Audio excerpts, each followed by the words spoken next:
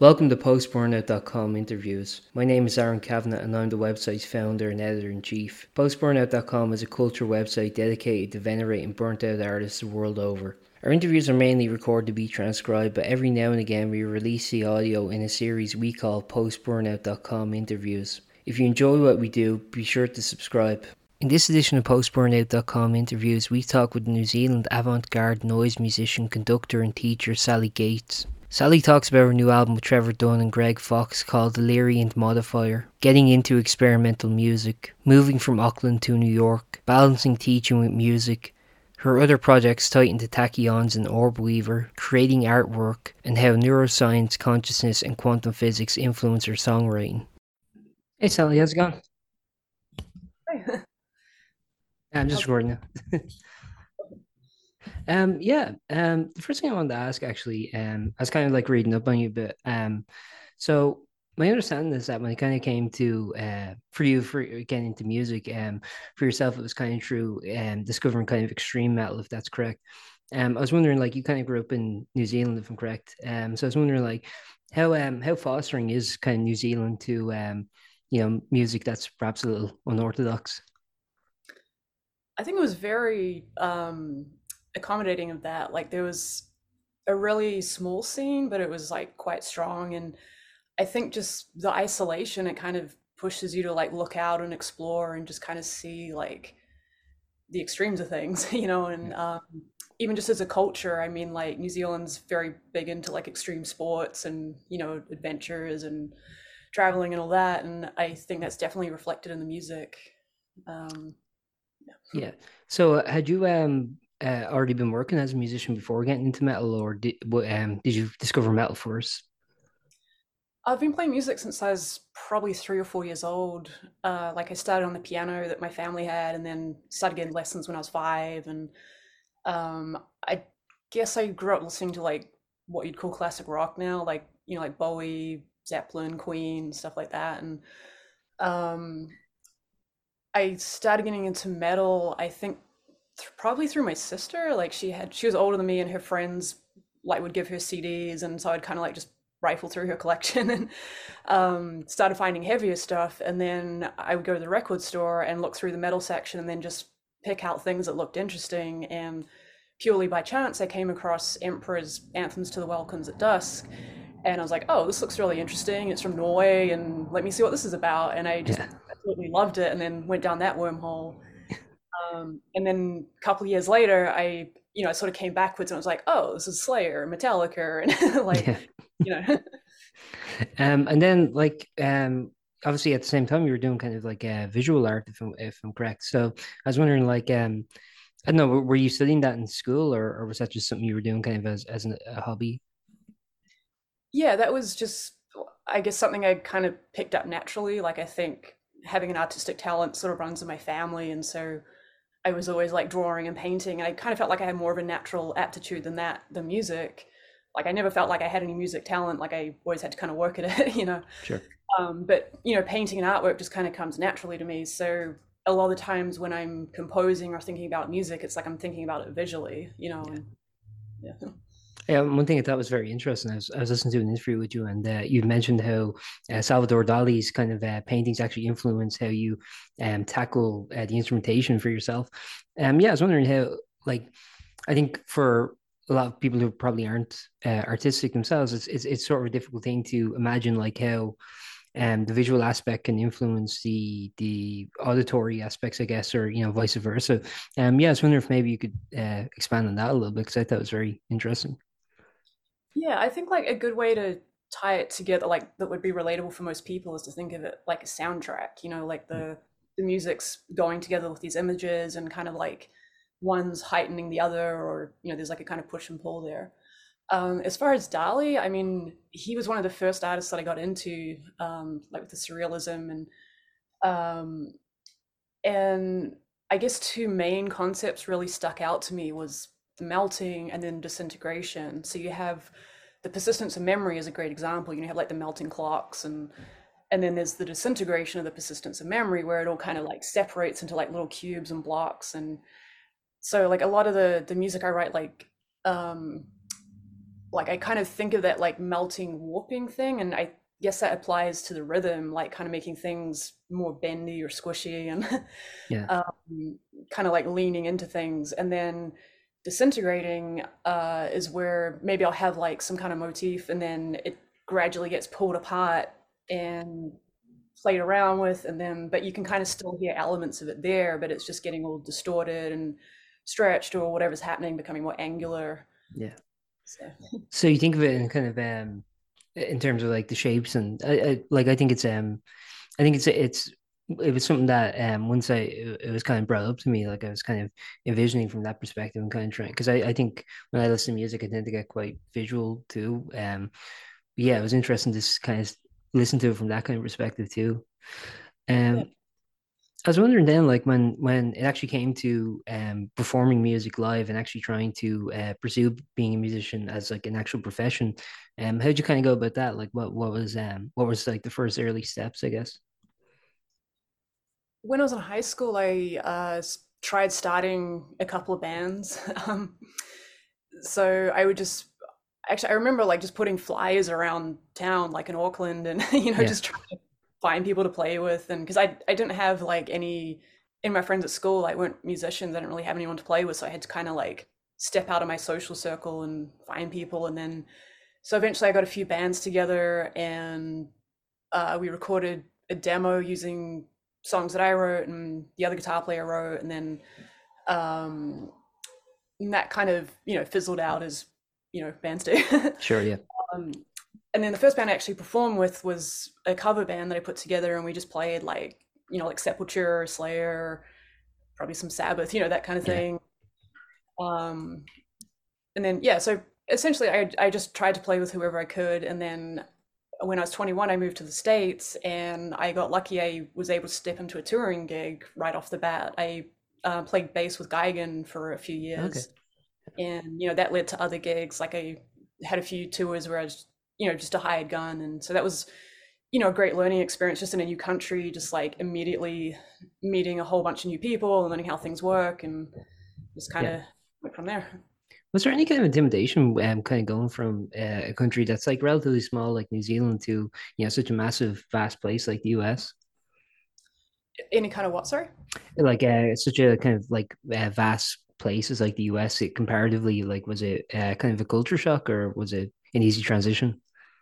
There was definitely culture shock. I mean, I traveled before, and like I was saying, like New Zealand culture, like you're encouraged to travel and have like your big OE and all that, Yeah, So that wasn't so much like a new thing, but it was still, I moved to Florida to start with, and that was definitely a culture shock. Like yeah.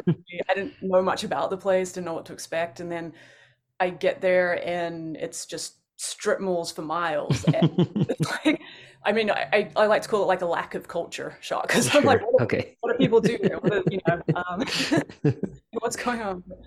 Um, but then eventually, like, I moved a bit closer, like to North Miami, and that was a much more interesting place. Like, it's more of a melting pot, and there's like a really interesting creative music scene there. And, there's people from, all over like South America and the Caribbean and Central America. And so it's, um, yeah, that was a lot more of a, um, yeah, just sort of creative, interesting place. And then also, I think you then for a while you toured New Zealand, kind of going back for a while, like, and I believe you played like the opera houses there. Is that correct? And like, what was the kind of reception then when you kind of like came back then as a professional musician? Yeah, that was amazing. I mean, I hadn't played there since I left, basically, like when I was 20 years old and playing in a grindcore band. Yeah, So to come back and play the Wellington Jazz Festival at the Opera House, that was just like like a 180, I guess. And yeah, it was incredible. I mean, I was just playing solo, and I was just, being me, doing all my weird stuff. And it was really nice to actually be so well received. Like I had the festival crew, like they were amazing, like they were so supportive, and they got a lot of good press. Like I spoke on Radio New Zealand, and I even got to write an article about what I do for the newspaper. And so it was just like amazing to come home to that kind of reception. And then I also worked with Audio Foundation, who's a great organization. Like they booked me in a lot of other gigs around the country and like improvising with different people. So it was kind of great to come back into the music scene there, and but like a different side of it. Like it wasn't like the metal scene that I was used to, and I knew people. So it was, um, yeah, it was great to just kind of see what was going on locally and meet a lot of musicians there. Yeah, I just heard the cars beeping in the Oh, background. So then, obviously, you worked then with the band Orb Weaver, and then you started your own band. If I'm getting the chronology correct, so you started yeah. your own band then, Titan to Tacton. Yeah, I was wondering because my understanding is that with Orb Weaver, you were kind of just more, um, like. Facilitating other people's kind of music, whereas with Titan, you were kind of like you're very much kind of the ringleader. Would that be correct? Yeah, like Orb Weaver actually came out of Geigen. So it was Randy Pyro's project. We both left Geigen around the same time, and so he started this new band, and I ended up joining him with that. And I would contribute to the music, like the arrangements, and I'd write my solos and harmonies. But it was largely his project. So Titans Tachyons was really my first time being a band leader and doing everything myself, and it was just like it was a really necessary process. Like it was a great challenge and good change for me, like just getting to completely express who I was and what I wanted to do, and like find my musical voice. And I was very fortunate to link up with the band members that I have. Like they were completely on board, like totally got what I was trying to do. And yeah, they're all just incredible musicians. Like I'm very fortunate to work with them. And then your new project then is obviously I have here sorry Keystone Fox. Is that correct? The Yeah, order? Okay. yeah. Yeah. So yeah, obviously, I mean, Trevor Dunn, you've worked with in your bands before. Yeah, I was wondering what kind of what inspired this kind of like I know you've also worked with I know you've also worked with Greg. So I was wondering like what kind of inspired this new project then? So this actually started back in 2019. So Ava Mendoza, she's another guitar player here. She had an album release show and she asked me to play. So I put together this group to improvise. And that's one thing I love doing here is, playing improv shows and then just sort of curating lineups, like seeing who's available, like what might be interesting. And it's usually with people like I've never played with before. So it's always fun to see what comes out. So, I mean, I played with Trevor before. I think that might have been the first time I played with Greg. So I just thought that might be like a really interesting trio. And so we played the show, and then of course, like COVID happened, all that. And then so I guess like early 2021 when things were kind of like just starting to come back, and I thought this might be a cool thing to pick up again, just as like a project coming out of that. And so we got together a couple of times at Greg's studio and just kind of, played together and got back into the groove of things. And it was kind of strange for me. I don't know about the other guys, but I mean, like just not having played with anyone for like a year or so, and then just like being back in the room, it was like kind of strange. So it took a little bit to get back into it, and then uh, you know, I just wanted to keep things moving. I wanted to like keep putting out music, so I was like, why don't we go record? Like this might be an awesome experiment, you know? And yeah, one thing I also wanted to highlight was that I think I believe this project compared to your other projects, like your other projects, I believe sometimes got had the feel of sort of being created improvisationally, whereas like they're actually quite meticulously crafted. Whereas I believe this one has a lot more room for improv. And I was also wondering like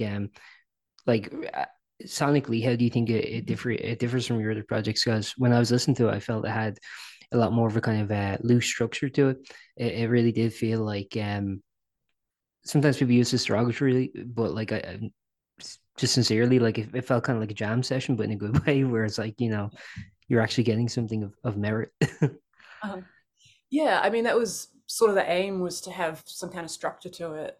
And going in, I did want to differentiate this from Titans Tachyons.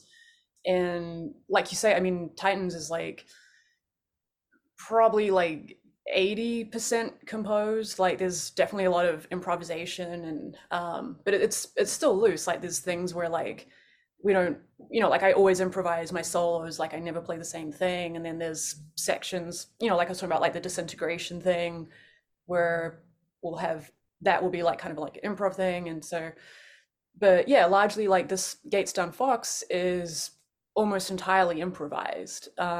We did, like 2 days in the studio and then edited things down and kind of like arranged it a little bit. And there was one song, Nobody and Nothing, that Trevor like really heavily edited. Like he sort of actually made a structure to it and then I put some overdubs in. But other than that, I mean, it's just like what we just played on the spot, and um, one of the big concepts from this album with the structure was like perception versus hallucinations and reality and the kind of controls and limitations behind that. Like I was sort of diving into like neuroscience and consciousness and quantum physics. Like I was doing a lot of reading over the pandemic, and this one lecture really struck me. It was by this neuroscientist called Anil Seth, and he just had this one concept where he said perception is controlled hallucinations, and hallucinations are uncontrolled perception.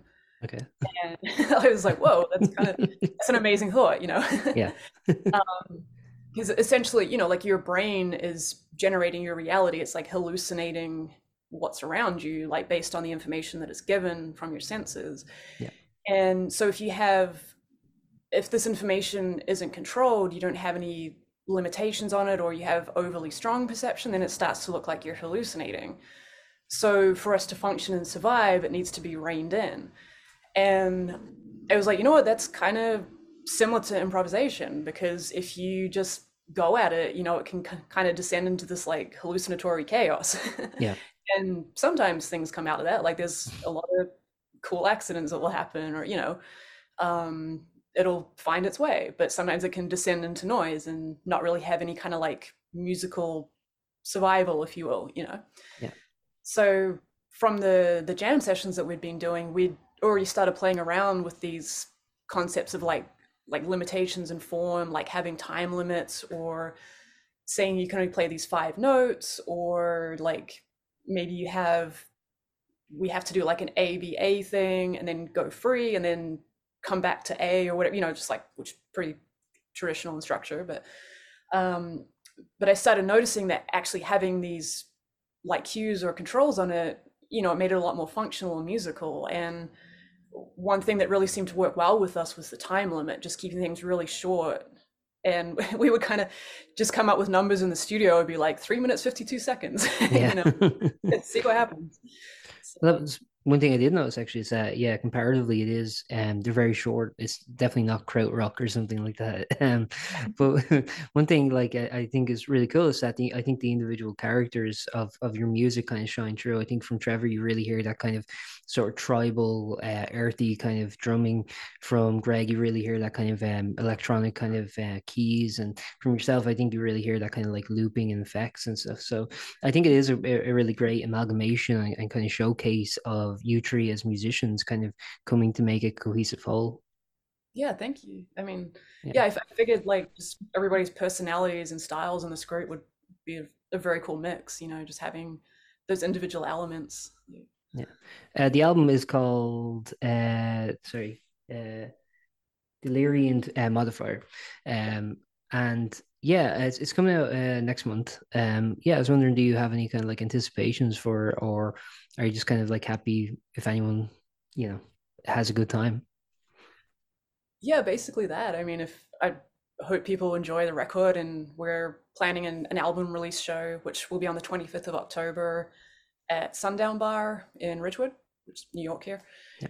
Um, and yeah, I mean, we really wanted to like present this as a nice product as well. Like we have, like Trevor and I collaborated on the cover art. So um, as you might have seen from my other artwork, like I'm really into like sort of geometric, like bright shapes and colors, and so kind of like optical illusions and that. And so I sort of play around with that a little bit. And then Trevor does collages, so he makes some layers and then I'd add to it. And so that was a really fun process too. And it was sort of similar to how the music was created.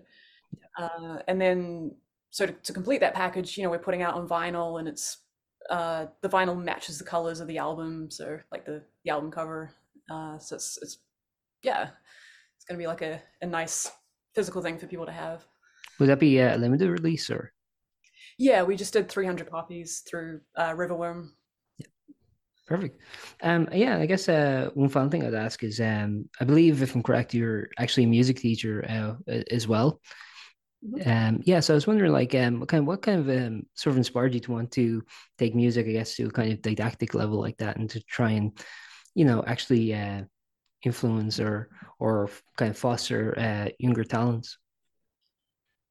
It's just something that happened naturally. Like I'd always enjoy showing friends how to do things on the guitar. So um, I also worked at guitar stores for a long time, and so people would actually come and ask me for lessons. And at first, I was like, "Well, I don't teach," but then I was like, "Well, maybe I should," you know. Yeah. Um, so So, yeah, I enjoy it. Like I like helping people learn and figure things out, and it's I mean it's great as a musician too. Like you learn a lot yourself. Like you have to be prepared for the lesson. Like you have to prepare material, and you have to like kind of guide people through this learning arc, and so it's just beneficial all around.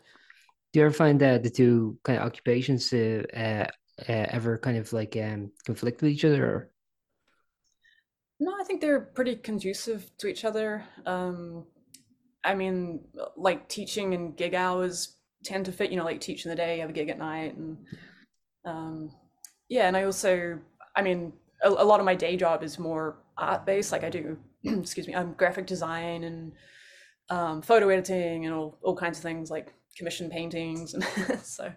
Okay, cool. Yeah, so I think that's everything I had to ask. Is there anything you'd like to add before we wrap up, or? Just thanks so much for having me and taking the time. It's yeah, it's nice that you sort of dove in and did research. I appreciate that.